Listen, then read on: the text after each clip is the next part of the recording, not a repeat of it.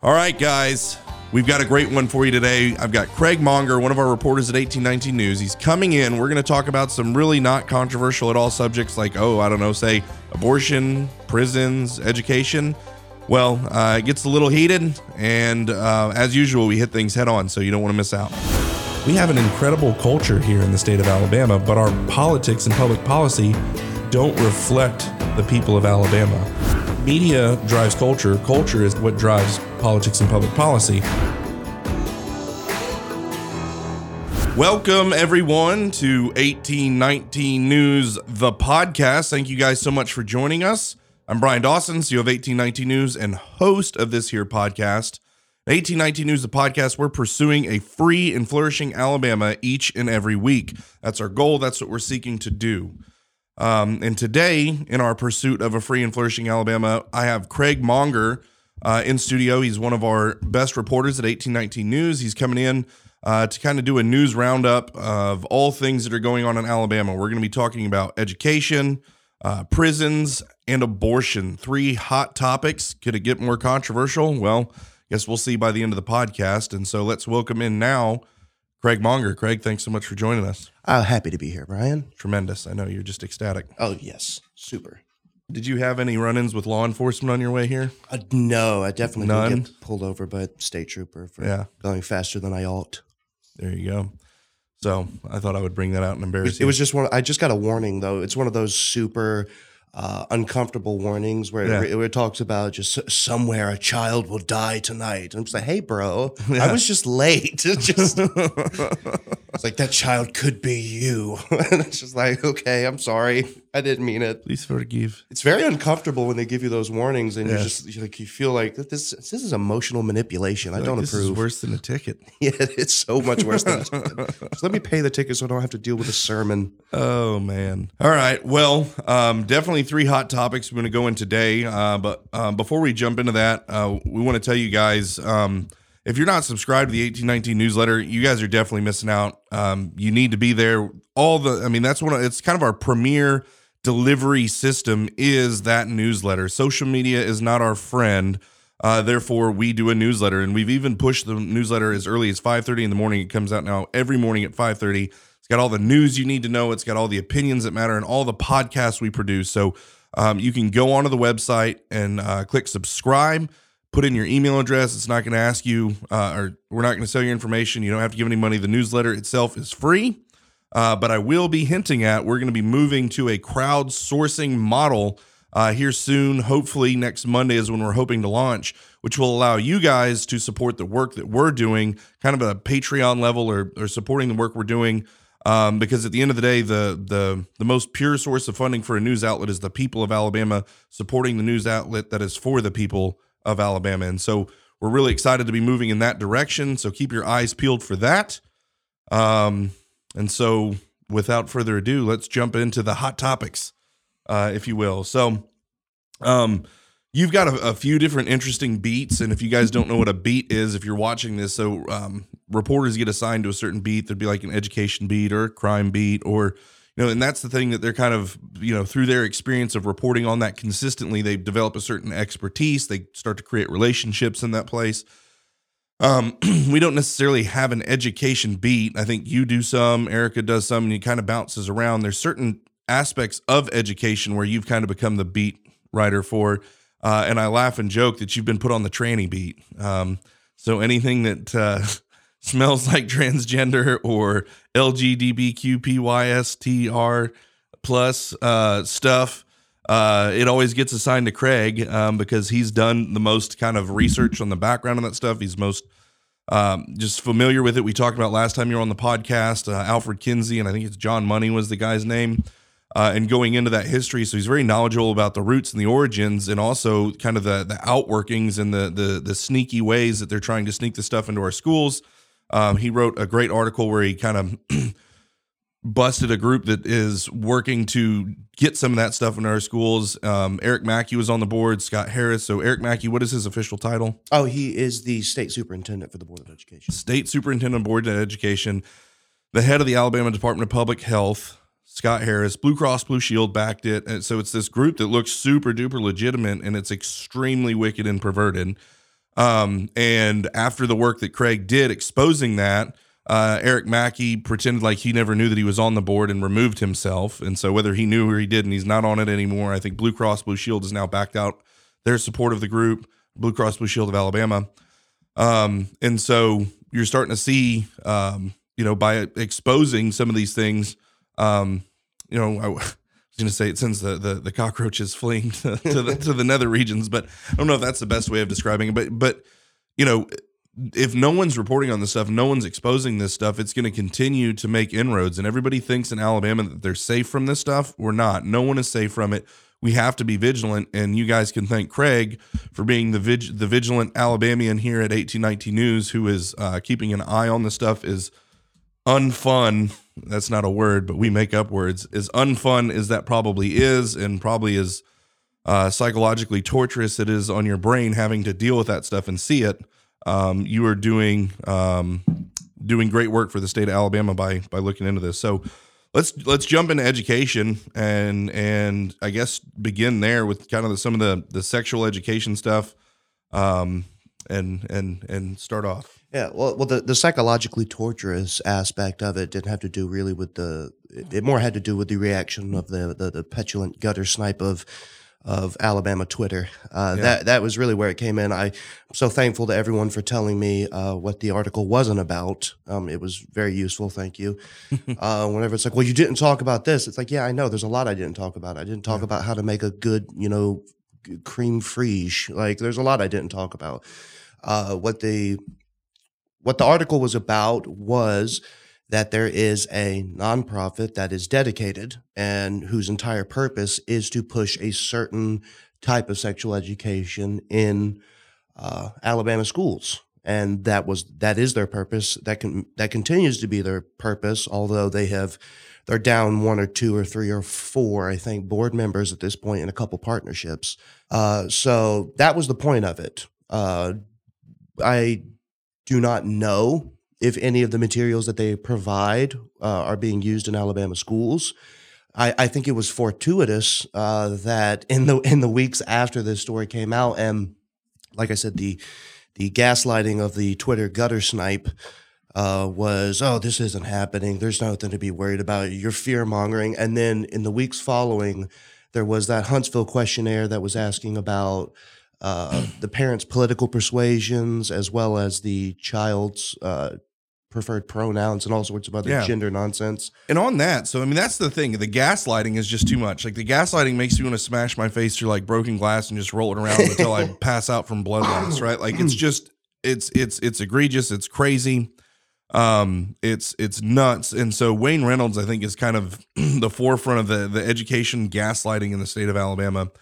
Well, that's not going on. Allison Sinclair at local Alabama, they're just making stuff up. You need to show us the evidence. You need to show us the proof that this stuff's going on. And then they're just like lobbing proof upon evidence upon evidence. It's like, no, well, that's not really real. I mean, it's like, that's not really evidence. And it's like, and then that Huntsville questionnaire, the stuff that you're showing, it's like, hey, man, you can't just label concerned parents radical right-wing psychopaths when all they're just like, hey, man, yeah. My kid's getting a questionnaire that's asking him what his freaking pronouns are, or what, whatever it was, or what political leanings they have, or we can even dive into it. But, it's crazy. It's nonsense. And, we're being gaslit in the sense that, the officials that should be taking responsibility of this stuff and, kind of sniffing it out and putting it away and putting it to bed, instead of them doing that, they just say everyone who's concerned is a far right wing, psychopath. Yeah, and it really is like it was annoying for a week. Yeah,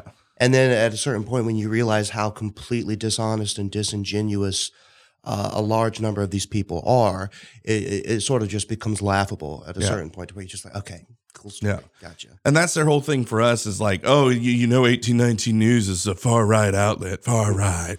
They're far right. And all it is these super like centrist, center left bureaucrats that are, unelected bureaucrats in Montgomery that are essentially Democrats in a ruby red state. And basically they hate the values that the people of Alabama have, right? And the values, they want people that take less money out of their paycheck. They don't want sexual perversion foisted upon their children. They think that children getting their genitals mutilated, without parent and I think just period, parent involvement or not, right, is wrong. They believe in the traditional family. They believe in hard work. They believe in the things that have made our country what it is. That is the overall held position by like 70+% of Alabamians. And then these people who are running the institutions in our state would label those positions as far right. Mm-hmm. And so when a news outlet comes along and begins to report on things and ask questions, and we curate content that's kind of centered around what the bulk of Alabama is wanting to know about and is interested in, oh, they're far right. Those guys are just far right. This was a hit piece by a far right organization. They're so far right. And it's like, oh, okay. That's one of the most hilarious things to me when I see responses to something that I write. Yeah. I get called a Trumpian or a and you are the furthest thing from a Trumpian. And I'm pretty darn far from being a conservative too. And when we start talking about prisons here in a minute, that'll become glaringly obvious. But the fact is, it's like it's a self-fulfilling prophecy. It's very much what they do with the description of racist. It's like, well, you're a racist. It's like, wait, well, no, I'm not. It's like, well, yes, you do, because racism is a system of power in which you benefit from the privilege given to you by the white male hegemony, and therefore you are participating in a racist structure de facto, and so therefore you are a racist. So they do that with the far right label whenever they say, oh, okay, you are not a fan of comprehensive sexual education, therefore you are a far right extremist. Yeah. You believe in, what was the thing that I became a white supremacist for on the last podcast? Because we believe in abstinence. Yeah, abstinence is a birth control, right? Abstinence is part of the straight white male hegemony, that hegemonic position that has imposed a white colonialist structure of sexuality and sex upon the general populace. So that's what abstinence is. Zoinks. Yeah. That's a mouthful. Yeah, well, I mean, yes, it is. And that is their goal is to be a mouthful of unintelligible gobbledygook to the point where unless you learn a completely new vernacular, you sound uneducated when you start talking about this subject. So, for instance, if you read, which I would recommend anyone do, read Richard Delgado and Gene Stefanchik's book, Critical Race Theory. It's sort of an introduction. When they go in the beginning of the book and he says, what is critical race theory? It's about 7 pages. I think fewer on my Kindle, but it doesn't actually tell you what it is. It's just a hodgepodge of descriptive words, but nothing that actually tells you what it is to where you can put it in like a succinct paragraph. Yeah. And that is because it's just like anything else. It is meant to be intentionally inflated and confusing and filled with tons of unintelligible language and just and it's all very vague. Very vague. It uses a bunch of big words to sound specific, but it's vague almost so that it can it's malleable. Malleable, exactly. It's like, those socket wrenches that have all the little points in them that can just fit on anything. That's kind of how that is. So it looks and sounds very specific and intelligible, but when you get right down to it and you're like, well, what about this? And you bring logic into the equation, it then morphs out and then comes back, and it's all there's nothing that exists like that anywhere else. Like in theology, for instance, if you had such a vague definition of, say, something, let's take something important like the Trinity. If you had a completely vague, nebulous, ethereal description of something that is so fundamental, people would laugh at it, rightfully so. But whenever you have something, it doesn't matter what it is, whatever sacred cow it is, whether it's race, gender. I remember there's a video clip of someone asking Ibram X. Kendi, how would you define racism? Because racism is defined as a structure of racist power or something. I'm paraphrasing there. It's like, no, you can't use a word to define a word. That's not how language works. So racism is created intentionally vague and nebulous. It's just this malleable dough of nothing to where anyone's actions or words can be interpreted within this structure because it's such a nebulous term. So going back to the far right description, if you're someone who doesn't want someone talking to you or 10, 11, 12-year-old about boners and AIDS and ejaculate and whatever, it's like, well, if not wanting my child to have those discussions with an adult that I don't really know, if that makes me far right, then far right be I. Yeah. Because that ain't finna happen. Yeah. It's just no one wants it. Like and that's what happened again with this drag queen where it came out. The Libs of TikTok video came out that said that a Huntsville teacher in his spare time was a drag queen. Another person who is now a drag queen jumped in to defend this gentleman and said he was such a kind person to me when I went to school there or something. And, and he was so great. He was very encouraging. And it's like, hey, you're not helping. Yeah. Because there's You're a word for making that. this worse, bro. Yeah. Because there's a word for that. It's not brooming. It's not, it'll come back to me. Grooming. Yeah. And we just got kicked off YouTube again. Well, I mean, but that's relevant because you have people who have been labeled as a far-right extremist for being concerned that a certain amount of these things could be taught in their school. And then one after the other, it happens. Now, you can point to this drag queen issue in Huntsville as a sort of fundamental issue with public education in general because the administrator is in between a rock and a hard place right now. All right, so if you maintain the employment of this teacher who has a life outside of the classroom wherein he engages in behavior that most people would find distasteful, and if you keep him, then you are going to have a tremendous amount of issues with the parents, protests, lawsuits, who knows. And that stinks for the administrator. However, if you fire this gentleman, you will then have a hellstorm that I don't even want to imagine. But what you're hitting on, and I actually talked about this exact same thing on Phil Williams' radio show last week. Right Side Radio? Right Side Radio, the #1 show in Huntsville. Anyway, sorry. So, shameless plug for Phil. Solid conservative and just plain right. I'm sorry, Phil. No, he's doing a great job. But I was on his show, and we discussed this very same thing, and that exact subject came up about being between a rock and a hard place. But you know what? That's where leadership shows up. Mm-hmm. Because if this is how you're leading, finger in the wind, and you're seeing whether something's going to fall on this side or fall on that side, or, well, am I going to get more pressure from here? Is the left going to be louder? Are these far right people going to be louder? Or, and that is the way that you're making your decision is like path of least resistance. It's like, no, what is right? Do the thing that's right and then let the chips fall where they may. Because if you continue to get in these positions where you're like, I don't know, what's the path of least resistance? I mean, these people could do this, but that guy could do this. And it's just, this is really hard. If that's your leadership kind of lens that you're looking through, you're not a leader. But this is agreed completely. But this is where you have an issue whenever you've melded, or I'll say welded, something that has moral implications and moral duties, which is the education of the future generations. Yeah. When you've melded that with a morally onerous and ambiguous entity such as the state, you now have nothing to work with because you have all these federal legislation and rules and state rules and legal loopholes that you have to travel through. So say you do the morally right thing and fire this teacher, you then have a problem of, okay, am I going to get sued out of existence? Yeah. Because it's not just going to be a teacher that's filing a lawsuit. It's going to be it is going to be the alphabet mafia through and through coming through for your head. And do you think the state BOE is going to stand by a school administrator who makes that decision? No, it's not going to happen. No, and then they'll gaslight us if we say anything. Yeah, well, we got rid of that. Yeah. Well, I mean, so it's just a problem. It's a problem because you have parents that are concerned about, and it brings me so many questions. COVID did one brilliant thing. It did several brilliant things, but one of which was I've talked to several parents who had kids in public schools. When they came home during COVID, they told me almost ubiquitously, my kid gets their work done in 2 hours. What are they doing for the other 6 hours of the day?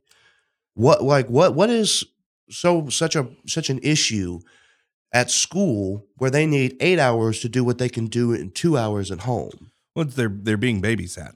Yeah, they're being babysat. And while they're being babysat, they're being indoctrinated. Anything past like reading, writing, and arithmetic is indoctrination, even if it's good, right? Like, at that point, the state is stepping into that place of, Christian paideia or discipleship. Mm-hmm. If that is your worldview, or Greco-Roman, they call it pedagogy. But is what it is. It's engaging in the development of the the psyche, the whole person, Mm-hmm. right? And so everyone thinks it's like that myth that we got to on the last podcast that the state can come in and just be neutral. It's like all they're teaching is reading, writing, and arithmetic, and I'm like, really? And they're getting the arithmetic thing kind of screwed up with Common Core, and all this other stuff, and it's like, I mean, did they do anything right? Yeah, well, I mean, the reading is probably the most blatant way in which you can see that there's just an abject failure in this state. And then writing. So well, reading. If you can't read, you can't write. Yeah, and something, by the way, that some reporters could figure out in the state. Anywho, yeah. But the illiteracy that exists in the state it's just so egregious, which is why. And again, when I write about school, I have no skin in this game. Yeah. Like it matters to me only in the sense of I care about the future generations. I care about having a prosperous state filled with happy, successful, and educated people. That is my goal. I love my state. I love this state, but you're not getting my kids. Yeah. I'm sorry. You're not gonna have. It's not gonna happen. Yeah. Like I've spent years developing a library that can be used for the education of my children. People that graduate from this state don't know who Marcel Proust was, for instance, but my kids will be reading Proust. My kids will be reading Hemingway and Woodhouse and Donne and Herbert. All of these people, and because those are important to me. On top of everything else, the read, writing, arithmetic, the 3 R's: read, write, and arithmetic. Wait a second, I don't think that's right. So reading, writing, and arithmetic, and I want to go back to the fact like reading. And again, I didn't plan on talking about this on the podcast today, but so we homeschool also. Full transparency, I have 7 kids. Most people with 7 kids homeschool, or unless they rich, they be going to private school with all them kids. Reading, homeschooling, reading, phonics. Okay, so there's the phonetical way of teaching children to read versus sight words, and they have showed the abject failure of sight words in reading. And again, people watching this are probably like, "What are you talking about?" Well, when you get into how to teach children how to read, which if you're homeschooling, you got to learn these things. It's really not that hard. Historically, it was always phonetics. Like what is this? What sound does this Miss Metterlake? What sound does this letter make? What sound does this letter combine with this letter make? Okay, and then when you combine all of those letters, what sound does it make? And that's a word. And so you're phonetically sounding things out. Well, sight words has become kind of this thing where, you just memorize what the word is by looking at it. And it's these small words.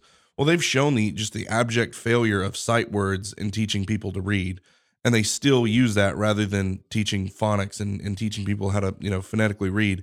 And then you get to the point where in Alabama, where you're supposed to, they also show, you graph it out trajectory wise. If the child can read by 3rd grade, they have a pretty good chance that they're going to, turn into something in their lives. And if they don't, they won't.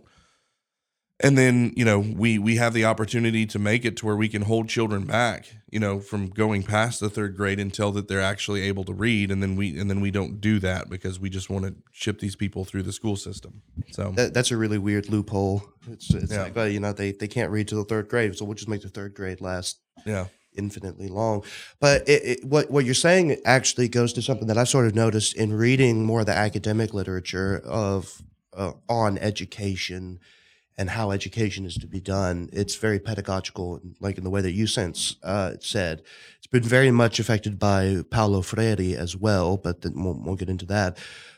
When you read how modern psychology has sort of influenced how education is done, it's all of these very modern, postmodern concepts as far as education, as far as implementing into education, because the way that we did it before just wasn't working. Yeah.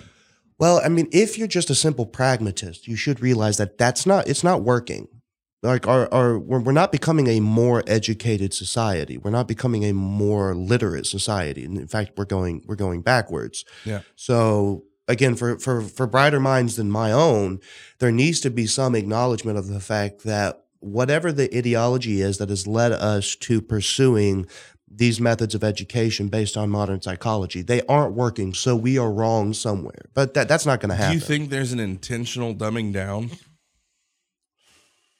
Is there like a Mr. Burns that's up at the top of the Illuminati, New World Order pyramid going like this? Like, you have to dumb down the children. No, or is it something that's just kind of happening in its own right? If that person exists, they're way up there, and they've bamboozled everyone. Yeah. So the people that are implementing these failing programs, they have good intentions, but the problem is that they are the result of the academy.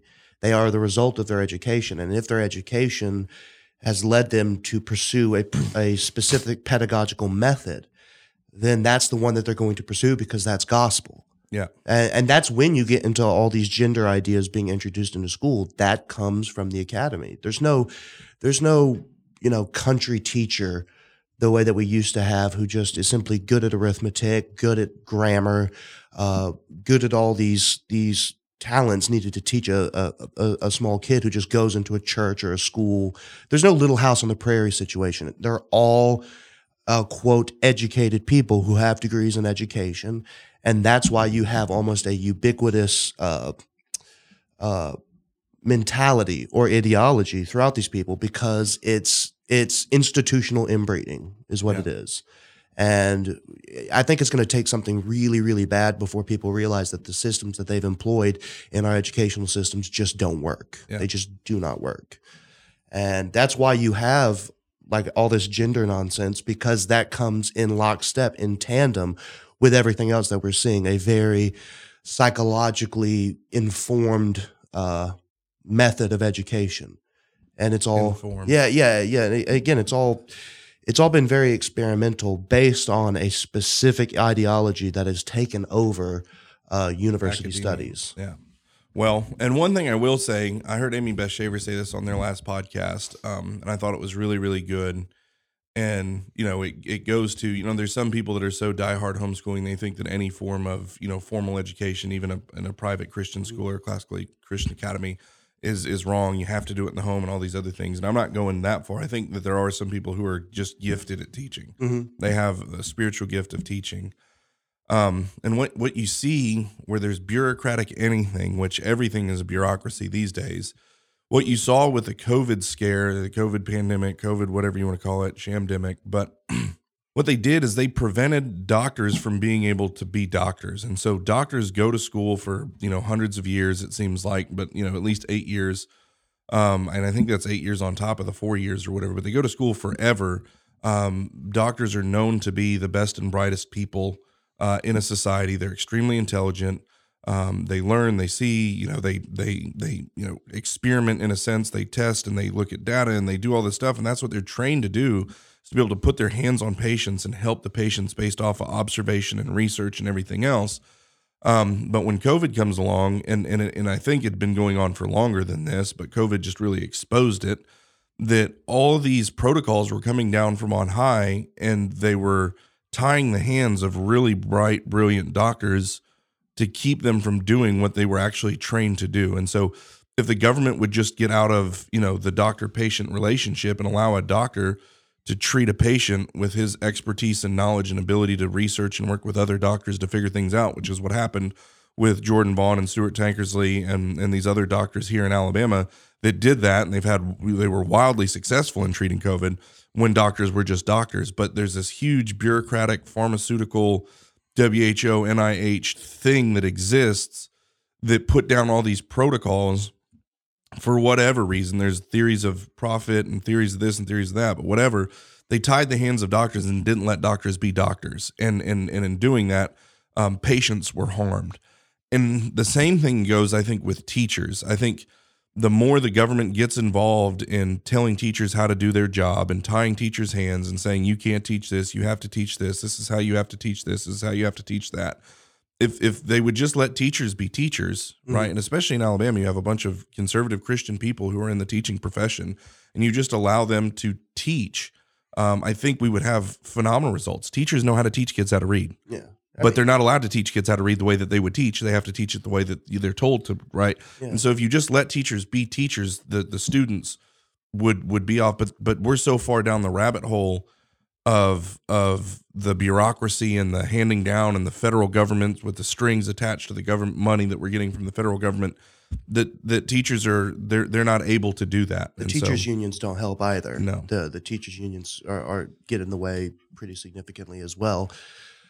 But it goes back to what you said. Like, if you look in the state of Alabama with, you said there's a conservative Christian teacher, and this is why I have, less hope / sympathy for these positions. You are not permitted to teach in the way that you would want to. You're definitely not allowed to teach that God created the world. Yeah, that's not something that's allowed. Which is what's so hilarious, by the way, because the sort of Freirean pedagogical model is sort of molding the education to the student, and in a very specific way with a specific purpose. However, when you have these, very restrictive confines around educators and how they're allowed to teach, you have to teach this particular curriculum. Well, anyone who has kids is going to tell you you can't teach one kid the same way that you teach another. So there has to be some flexibility there. But again, it's all very molded around a model around modern psychology and the quote advancements that we've made in the past 100 years, which, if you think about it, 100 years is not that long when it comes to actually developing a sustainable model of dealing with a societal issue. Yeah. And so it's a problem. Yeah. Well, we could probably talk about education for a full hour. But it's an issue. And to just talk about issues, I mean, solutions, what are some potential solutions? You look at, school choice, and it's really not school choice, it's parents' choice, putting parents back in the position where they're able to make decisions for their children, and the pushback you always get, and it is a problem. Some of the pushback that the government always looks at is you have, I don't know if it's 10%, 30%, 50%, I would probably guess around 25 or 30% of the population of parents that are just absolutely irresponsible parents, that if you gave them money, they would go buy a car or buy crack or buy, drugs or whatever, right? There's a portion of the population that if you gave them that money to send their kid to a school of their choice, they would blow that money or whatever. And so it's a small percentage, but there's no doubt that there's irresponsible parents out there. And so they govern for that 10 or 15 or 25% or whatever, right? And so then the other 80, 70 or 80% that is responsible, that would take that money and do really well with it, they get punished because there's an irresponsible few. And then, because the legislature's like, we can't give parents money, because they're thinking about irresponsible parents. And what they end up doing is that in their head, kind of like they broad brushstroke all parents as irresponsible. Parents don't know what they're doing. We can't give parents money and let them choose how to educate their children. That would be madness. Well, it's like, well, look at what's happening now. Like, if this is success, if that's the standard, I thinks we can outperform that. So if you introduce that, Arizona passed some great legislation around school choice. Del Marsh in Charlotte Meadows, the legislation they introduced in the last legislative session, the initial legislation that they introduced was really, really good. I don't know. What are your thoughts on that? Well, I mean, it certainly does make sense when you look at what has worked in places where the school systems are not awesome. Something resembling school choice has been very effective. If not even school choice, just the development of charter schools has been very successful. And so when you look at like a place like Montgomery, Charlotte Meadows has opened up a charter school. It's not rocking it, but we'll give it some time. And just like take Montgomery as an example in general, they get over $100 million a year, if memory serves me correctly, as far as education. And their education system blows. Yeah. It is terrible.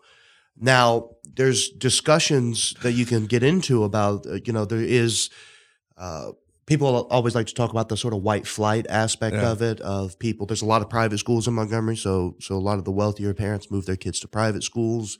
There's also bordering schools, and of course the residual effects of segregation are there as well. However, if you want to look at what would be the most successful thing for a Montgomery school system to do, it would be to implement something along the lines of a charter school or a series of charter schools that have been so successful in places like Harlem. That seems to be the solution because, you can talk about the management issues within the administration, but the fact is that you have a good amount of money going to a school system that doesn't seem to do anything with it. Yeah. And if you give a school the freedom to, by the way, tell certain students to kick rocks, because that has to be an option, because you just have some kids, like, God help them, their family situation is not great. Their situation at home is not great, and they come to school and they create mayhem. Like, as unfortunate as that is, you have to create an environment where where people can learn safely, because you can go on YouTube for hours and just find situations in schools, even Alabama schools, where there's just been crazy fights, crazy violence, crazy disrespect. And in public school situations, it's very difficult to remove those kids from the classroom. So you have to create an incentive structure whereby people can be rewarded for academic excellence and punished for misbehaving. Yeah. And I don't see how that happens outside of a school choice type situation. Yeah. The reason that's not going to happen is because the education lobby in this state and in this country is extremely powerful. So I would, things like what we see, the questionnaires and the drag queens and stuff like that, that does increase the cry for more school choice. But I don't think the legislature is there yet.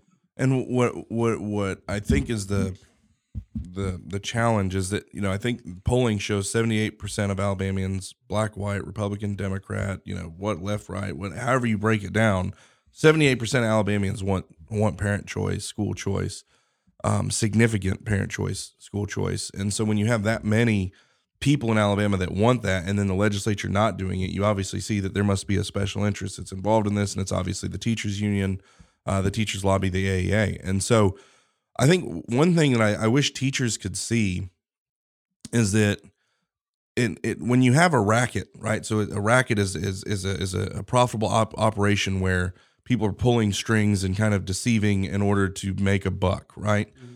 And there's free flowing money flowing into education because everyone knows the importance of education. There is free flowing money. At least there's the appearance of free-flowing money to teachers, but ask any teacher if there's any free-flowing money to them, and they will tell you there is certainly not. There's free-flowing money towards that because everyone knows the importance of teachers, and everyone knows that teachers should be compensated for the work that they're doing, especially in some of the conditions that they find themselves in Alabama. Mm-hmm. But either way, so there's an overall understanding that teachers should be paid more. And so what I believe, my observation is the racket, and I'll kind of give you the playbook of the racket, is that teachers are frustrated that they aren't getting paid enough. The conditions of the classroom are terrible. They have to buy pencils and markers and school supplies out of their own pocket.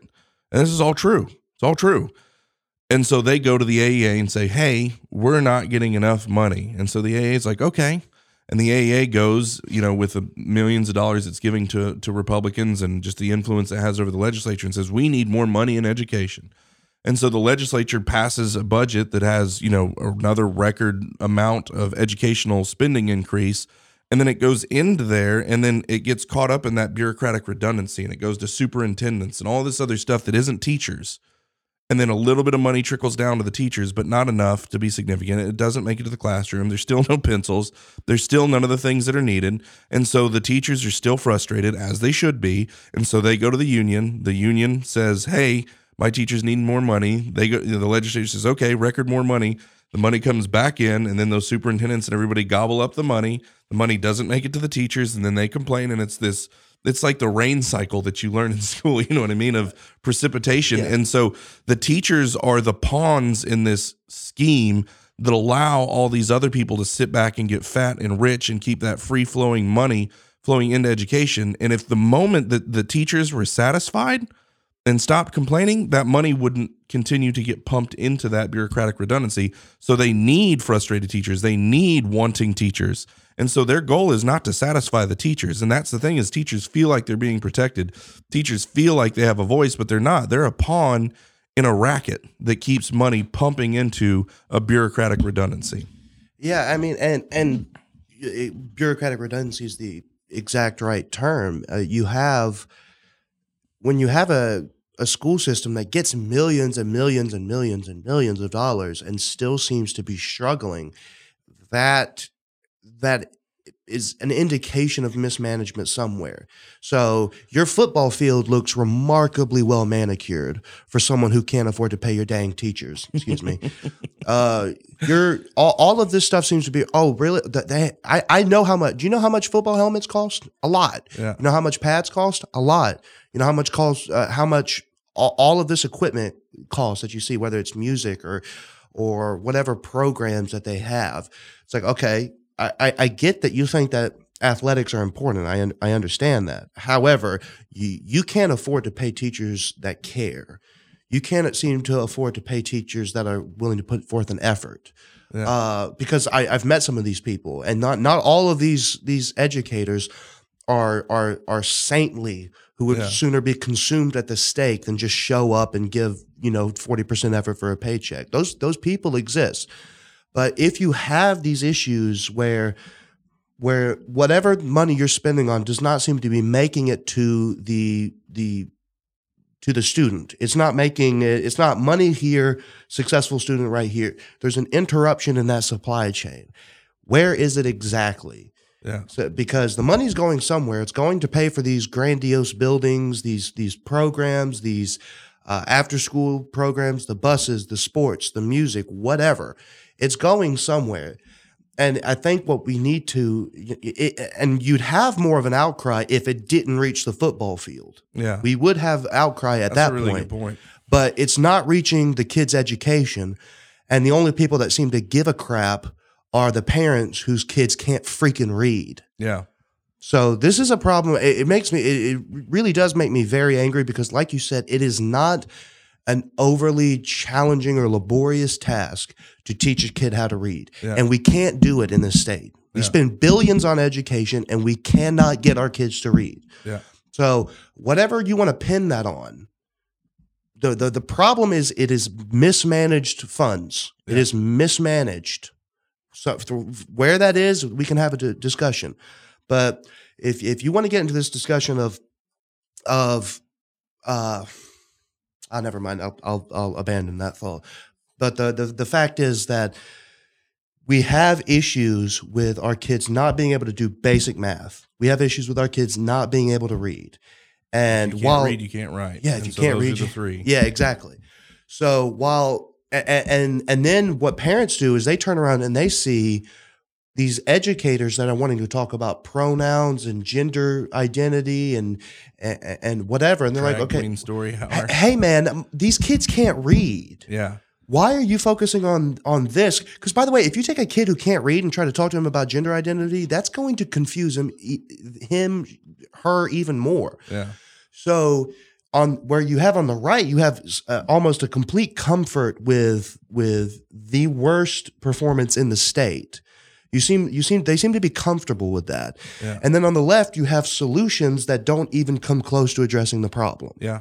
So it's frustrating no matter where you look. But the fact is, hey, we're making kids that can't read. That's a problem. Yeah. And it just baffles me. I'm just picturing myself as a legislator in Montgomery, and I'm looking at this problem, and then I'm just taking money from the AEA and then not doing anything about it.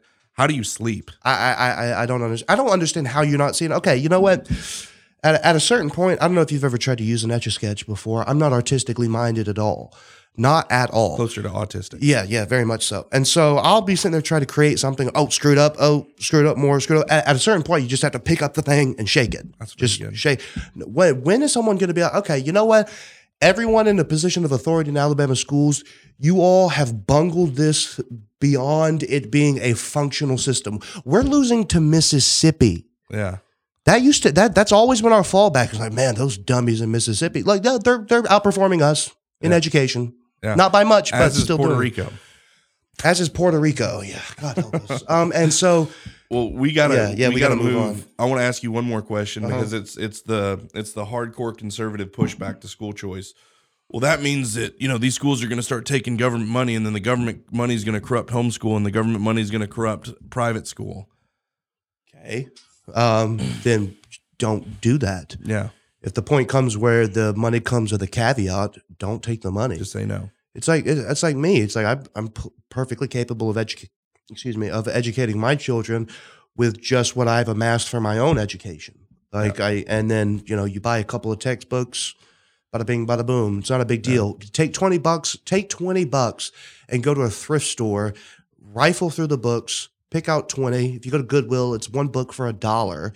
You have 20 books that you can then use to educate your child, and it'll do more than read. Exactly, but it'll do more than 4 years in a Alabama high school.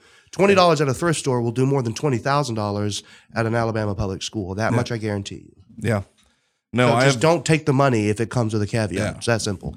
I wish, and I wish, because I remember how nervous I was when I decided to homeschool. I remember how nervous my wife was. Are we going to be able to do this? And I talked to other people who started homeschooling and how nervous they were. And once you get into it, and you're like, wait a second, and then you still wonder, like, are my kids to grade level? Are my kids? Well, so we didn't really know. And I'm looking at my wife teaching, and I'm like, are we doing this right? And then you put them in any grade level testing, and they're like far exceeding any grade level testing, and you're like, what in the world? Yeah. It's not that hard.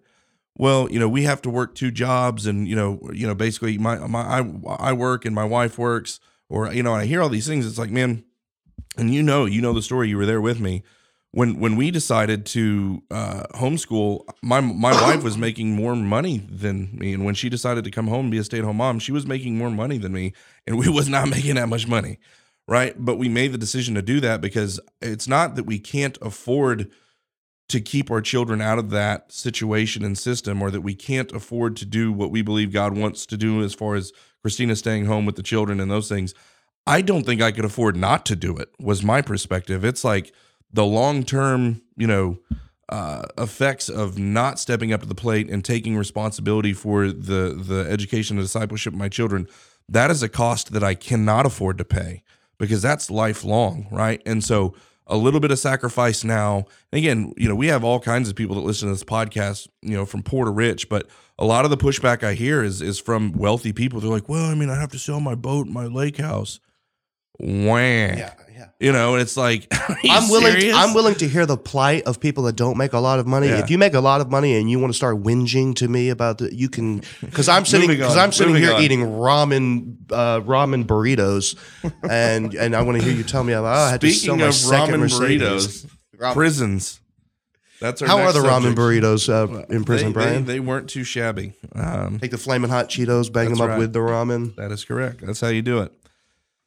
All right. Well, I have a feeling this podcast is going to be our most trouble we've gotten in. So, and on that note, if you guys are going to YouTube to watch this, now would be a good time to start going to Spotify and Apple Podcasts or Rumble to get the podcast, because YouTube is just going to continually kick us off and it's like, I'm certainly not going to tailor my content to not get kicked off of YouTube, because then we're not doing what we said we would do for you guys.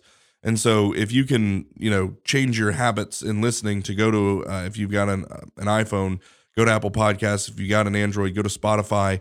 You can get the video there. It's 1819 News, the podcast video. And so you can get the video just like you would on YouTube on the podcasting app. So go there. It's like every week, and then they came back and canceled our D Nodal podcast that we did all the way back in the primaries, and like sent us an email, and I didn't even see it. And it's like they canceled that. That's like 8 months ago. I know, that's what I'm saying. And they just randomly cancel that. They canceled our Greg Phillips podcast when there was a cease and desist put on him over the stuff with Eugene Yu. Alabama Unfiltered has had like 4 or 5 podcasts canceled.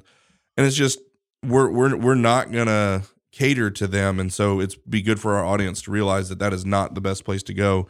Start going to Rumble, start going to Apple Podcasts and Spotify to get the podcast. So moving on. Prisons. I like to fancy myself a specialist in this area. How so, Brian? Well, just a lot of experience, you see. So what I don't have is experience in the prisons in Alabama. I have experience in the prisons in Colorado. And my overall thought as I look at the prison situation in Alabama is they need to go to Colorado and figure out how to do prison. And so I think one of the biggest things that I think is a problem in Alabama the Colorado, their prisons are extremely buttoned up, as much as you can button a prison up. They have tremendous education, vocational reentry training programs. They take very seriously that whole corrections part of the Department of Corrections, right? And so ample opportunity to better yourself, ample opportunity to turn your life around. Fairly safe environment for a prison. Again, this is all relative. Like, how safe is it? Well, it's prison, but they actually have beds for their inmates. So they have a lot of things figured out. But the problem is, in order to get pardoned from Colorado, you have to wait 10 years after you're off parole, and God has to come down in the form of a burning bush and tell the governor to pardon you, and so you're basically stuck as a felon your whole life in Colorado. Alabama, if you survive prison and you get out and you do well, they've got a whole department of pardon and paroles, right? And they actually give out pardons because they believe that people, should be able to get back to being normal citizens again. And so Colorado has the during prison thing figured out. I'm sure the recidivism rates are a lot different in Colorado than they are here. You see a lot of, people that I was in prison with that went on to lead successful lives after they got out, made good decisions, are doing well, raising families. Like, again, it's not an overwhelming amount, it's not just like this huge number, but there's a whole lot more than you see in Alabama. And it's because people use their prison time to turn their lives around and take advantage of the opportunities that are given to them to learn a vocational skill, to learn, to get a college education, to get, a GED, to learn to read, to whatever. And I don't see those same opportunities being provided in the prisons in Alabama. No, not at all. There's the problem. It seems to me the difference between, like you said, Colorado and Alabama. One is the internal politics. Aren't there in the state of Alabama. As bad as that can seem to a lot of people, I'm trusting that you would agree that the internal politics keep the machine going a little bit more smoothly than having complete anarchy within. But there's also the drugs are always an issue in prisons, but it seems to me that Alabama has one of the more rampant issues with drugs. It's crazy. So the idea of someone having a cell phone in prison in Colorado, like, that wasn't a thing, right? And it may be now, I don't know. But that wasn't, like, people didn't have cell phones. Like, you would see some drugs on the yard or whatever. It was very minimal. And then it's like every day on on Facebook, there's someone with a Facebook account sitting in prison, like live streaming, somebody getting beat up on top of the guard shack or whatever it was. And it's just like, this is crazy. Everyone has a phone. And see, one of my old homies, he actually went inside and he was in there for a nonviolent crime. I'm not going to say his name or the crime, but he described to me the process by which he would bring cell phones into the prison. So he was, what is the word I'm looking for? Work release. But he actually got to drive the van, and he would go and do X, Y, and Z. And so he would leave prison with a bag. He would be there. He would leave with the bag, have a couple grand, hit up a couple gas stations, just pick up those burner phones, and then he would just bring them in. And of course the guards have Cash App too, so they get their whatever. Not checking whatever he has. And so they're just going in there freely. And of course, once you have the phone, you just reload it. If you have a credit card, you can reload the minutes on the phone. And you can do whatever. So there's people live streaming on Facebook from Alabama prisons. Just lighting up. They'll have a wick. They'll have one of those little twisted up toilet paper rolls and just sitting there just smoking up in the middle of and meanwhile they turn over to the guard shack and homeboy's sitting there just asleep. It's just chaos in there. And that's something that also needs to be talked about is the quality of our prison guards is going to directly correlate to the quality of our prisons themselves. So if you have a completely dilapidated, falling apart, gross facility, because when you look at the videos, it looks like a third world country. Like a dungeon. Exactly. It looks like a dungeon. So these guards are people that are locked in there all day too. So you have to wonder what kind of an effect that has on them and what kind of quality of person that is attracting whenever they're wanting to come in and work in what looks like a prison in Fallujah instead of Alabama. Yeah.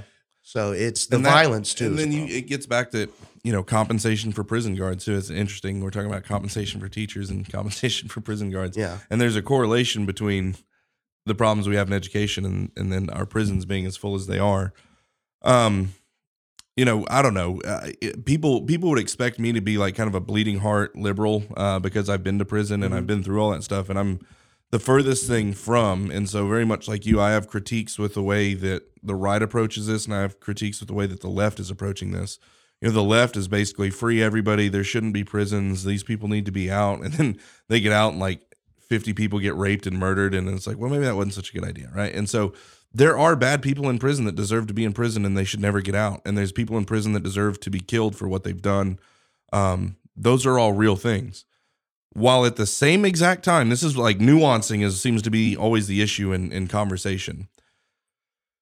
While there is murderers and rapists that deserve the death penalty and other people who have just proven that they're never going to change their lives, that are going to be in prison for the rest of their lives, and that is okay. At the exact same time, there's people who just had a hard life and a hard upbringing who have made a bunch of poor mistakes. And if you give those people an opportunity to earn a vocational skill set, because I'm just telling you, that was the separator, the great separator for me. Like, man, I didn't know how to write a check. I didn't know how to balance a checkbook. I didn't, I mean, there was just these basic skill sets that I didn't know how to do anything. And as a man, when you are a provider and you know that you're about to enter into the workforce, and the workforce in a capitalist society is where you're paid what you're worth, and you have zero self-worth, you are always going to go back to like a dog returning to his vomit, right? You don't feel like you have that worth. But when you begin to have competencies as a man and you realize that you can actually provide and you can provide for a family, that's the way men are hardwired. And so you teach a punk kid how to work with his hands and build, or how to earn a paycheck to where he can actually get married and provide for children. He's going to have a level of confidence that he never had before. And then there's programs, one of the coolest things I've ever seen. There's this place called Wayfield Electric in Denver, Colorado. And so all the contracting companies in Colorado were hiring illegal Mexicans, illegal aliens, whatever, to do electrical work. And this company was like, we don't want to do that. We think that that's wrong. How can we compete though? Because there's, zero workforce, like there's no one to hire, there's no one to train. And someone said, well, my brother just got out of prison. He's actually, he would be a great candidate. And they're like, wow, that's a completely untapped resource. And so they vetted it. They didn't just like anybody with a felony come get a job, but they vetted through Pier 1, which is a program I was in. They found, capable people that they thought would be worth investing in, and they trained them and they paid for them to go to school on Tuesday and Thursday nights to get their journeyman. Right. And now you take a guy who would have been flipping burgers because of his felonies, and you've taught him how to be an electrician. He's now got a journeyman. He's making $80,000 to $100,000 a year. He just bought a house. He's a completely different individual now, right? And that's something that happens on the inside of a man when he's able to do those things, that he will never go back to that life.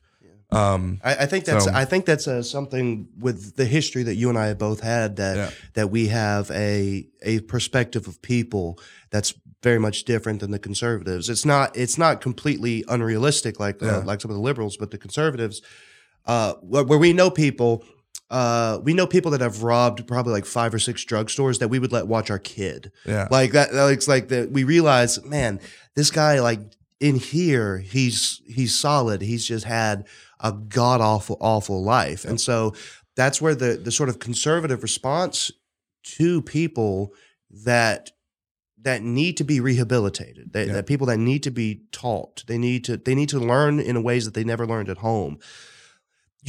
That doesn't happen whenever you throw them into the most uncomfortable, violent, and confrontational environment that you could possibly imagine. Yeah. Because like you're completely reformed. You've been out of prison for how long now? I don't even know, 15 years. Yeah, maybe. 15 years. If you went back inside today, a switch would have to get flipped. That doesn't need to be out here for everyone else. It's like that anxiety. Years. I have to 10 years. 10 years. I think I got out in 2012 and it's 2022. So yeah. 10 years. But either way, like, so you have these people that what they need is someone to show them, because I've seen it myself. I've seen lost causes that once they get introduced into hard work and dedication and commitment, where they rise to the occasion, they learn something, and they just take off with it. You know, how many ex-cons do you know that are just killing the game? Yeah, and I mean, again, and it's like overwhelmingly, there's a whole bunch that don't. Yeah. But there are some that do, and how much better is our society if we have all this money going to these institutions, these prisons, that you don't figure out some kind of a system that identifies the people who are not lifers. I call them life on the installment plan. They get out, go back, get out, go back, get out, go back. So you have lifers who are never going to get out. You have people who they're just dedicated to that way of life and they're never going to change, and they communicate that they don't ever want to change. But you have a way of picking out, okay, that kid's got a shot. That guy's got a shot. Hey, and it's not just young guys. I've seen guys that were 45 and they turned a new leaf. So figuring out how to identify the people who actually have a chance at making it, and pull them out of that just ridiculously violent, confrontational situation and put them in a position where they're able to, become educated and learn how to provide some type of a vocational skill that allows them to earn a living, and you teach them basic life skills. I mean, I'm talking everything from how to wash your feet to how to do your taxes, right? They need to be taught everything because they weren't taught. But this is where the sort of inherent statism of conservatives that makes me want to jump in front of a bus, because what has happened here is when someone commits a crime. Now in my political persuasion, there's two responses to crime. There's execution and restitution. Yeah. Like prisons, for the most part, like the large scale prisons that we have seem to have been a mistake. However, what we've turned around from the concept of restitution, which means that a person is the victim of the crime, we have now turned it to where the state is the victim of the crime. So if you look at any arrest warrant, it'll say so-and-so did X, Y, and Z against the peace and dignity of the state of Alabama. Yeah. So then the state is the aggrieved party, the state prosecutes, the state imprisons, and the person imprisoned turns around and provides goods and services for whom? The state. Yeah. So because of that, conservatives have this idea of like, we drive past prisons pretty regularly, but they're over there. They're an over there problem. It's like, no, those are your fellow countrymen. Those are your fellow statesmen. Those are people to whom you have a bit of a responsibility towards. Yeah. So like you said, with this electrical company, it's like, hey, we have a problem and a solution. And those things can exist. They can exist in a society that wants to have a discussion about these types of things. Because I know, I know so many people who they get out of prison, they get out of jail even after having made a mistake, and they get introduced to a trade, okay, I apply my hands to something, I learn a skill, I employ that skill, and then in a week I get a paycheck. That's a great deal. So if you grew up on the street where you're doing the banging thing, whether you're selling or whatever, you're just robbing, whatever. That's a very anxious life, as you can attest to. Yeah. There's a lot of anxiety there. When you take men who were created to work, for the most part, I've found that even if they don't live a completely virtuous life, they're not going to be a detriment to society. But they will become a detriment to society when you place them into a environment where violence is the modus operandi. It's something you have to do. And then of course you bring in drugs, you bring in the corruption, you bring in the janky politics. It's all just something because it's a problem because the right seems content to throw them into these buildings and just to leave them there. Just, okay, we don't want to deal with them. Then when they get out, then they get rearrested and go back in. Like, we just want to kind of forget about them. We want to forget that they're there. The left wants to have unrealistic utopian concepts of how it needs to be dealt with. And I think the actual solution lies somewhere in the middle where you realize, hey, these people are wards of the state. They're providing goods and services for the state. The state has an incentive to keep these people here, as do the people that own these prisons. They have an incentive for keeping them there.